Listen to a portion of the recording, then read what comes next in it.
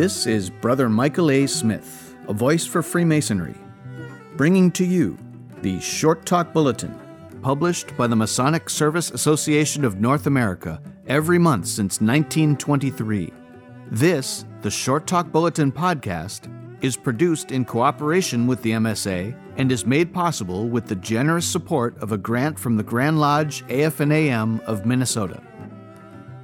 This is Brother David Koncz of United Lodge No. 8, Brunswick, Maine, presenting to you Volume 79, No. 10, October 2001.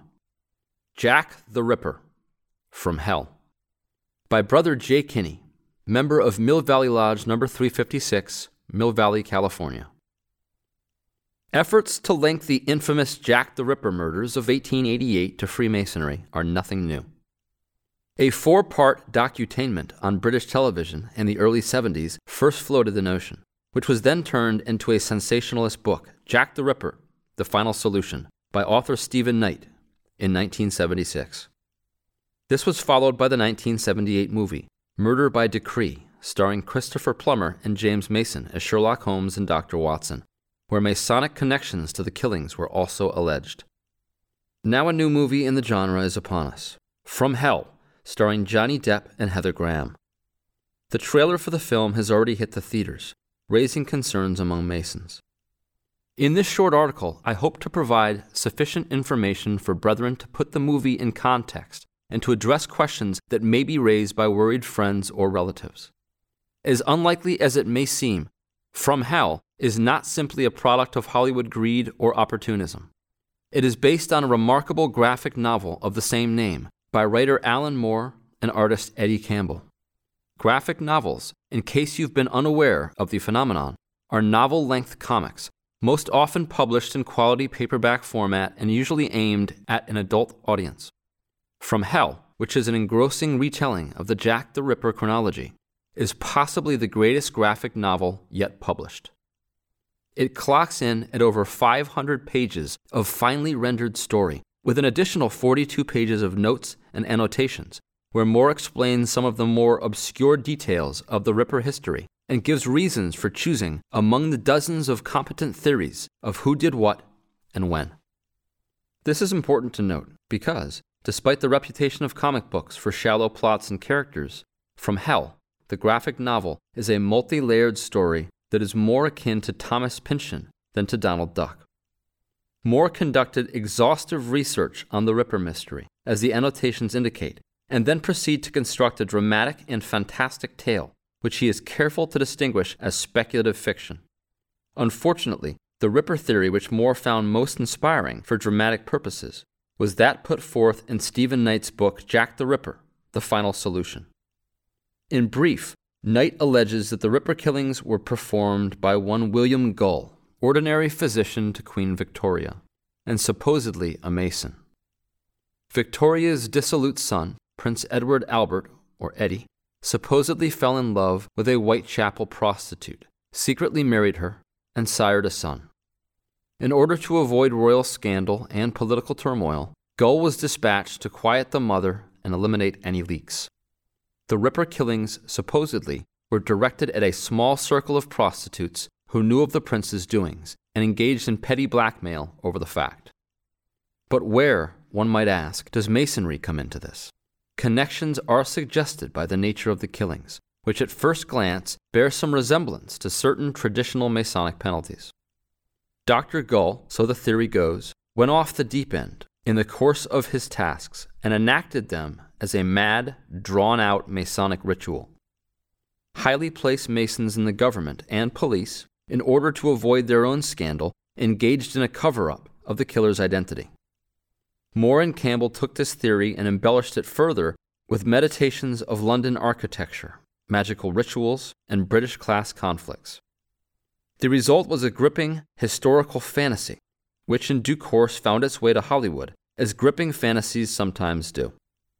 Which brings us back to the present and the challenge presented by From Hell, the movie. The last decade has seen British Freemasonry increasingly under accusation of favoritism among Masons in the courts and police. Calls for the registration, public listing, and even banning of Masons from certain positions have caused the United Grand Lodge of England to reverse its decades-old policy of meeting all attacks with silence. A greater openness and efforts at a better helping the public understand what the craft stands for have begun to turn the tide.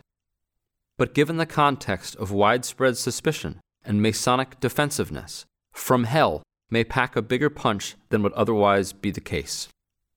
American and Canadian Masons, who pride themselves on a relatively classless society, may have trouble grasping the position that Masonry occupied in 19th century Britain, where a largely upper-middle-class membership and royal patronage contributed to a perception of Masonic elitism, a perception that is still evident in current attacks.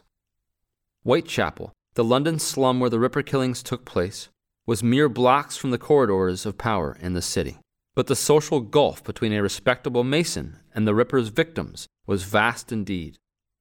Unsolved murders breed suspicions of cover-ups, and who better to blame cover-ups on than those with perceived power to order them?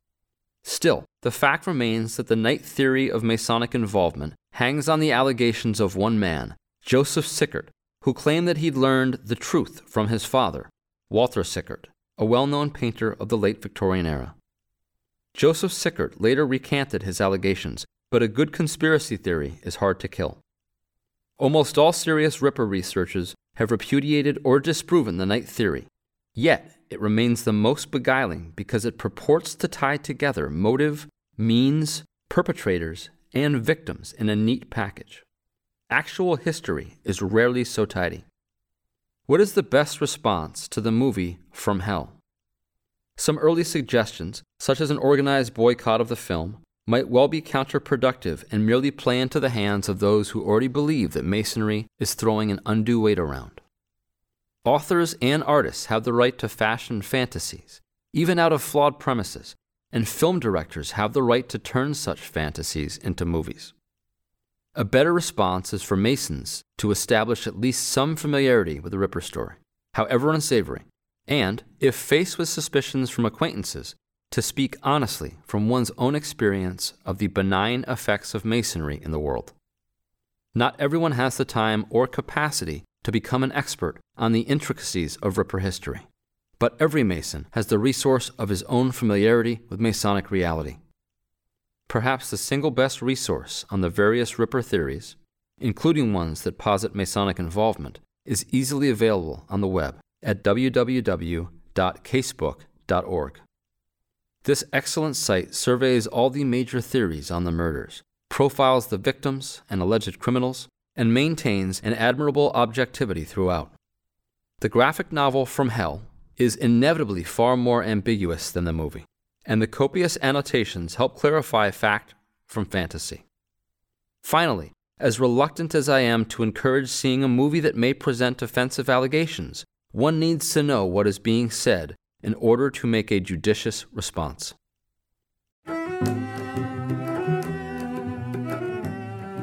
This is Brother Michael A. Smith, a voice for Freemasonry, and this has been the Short Talk Bulletin Podcast, produced in cooperation with the Masonic Service Association of North America for the purpose of providing a common stock of vetted Masonic information to all of the constituent lodges of all of the member jurisdictions, and is made possible through a generous grant from the Grand Lodge AF&AM of Minnesota, who have been engaging and inspiring good men who believe in a supreme being to live according to the Masonic tenets of Bro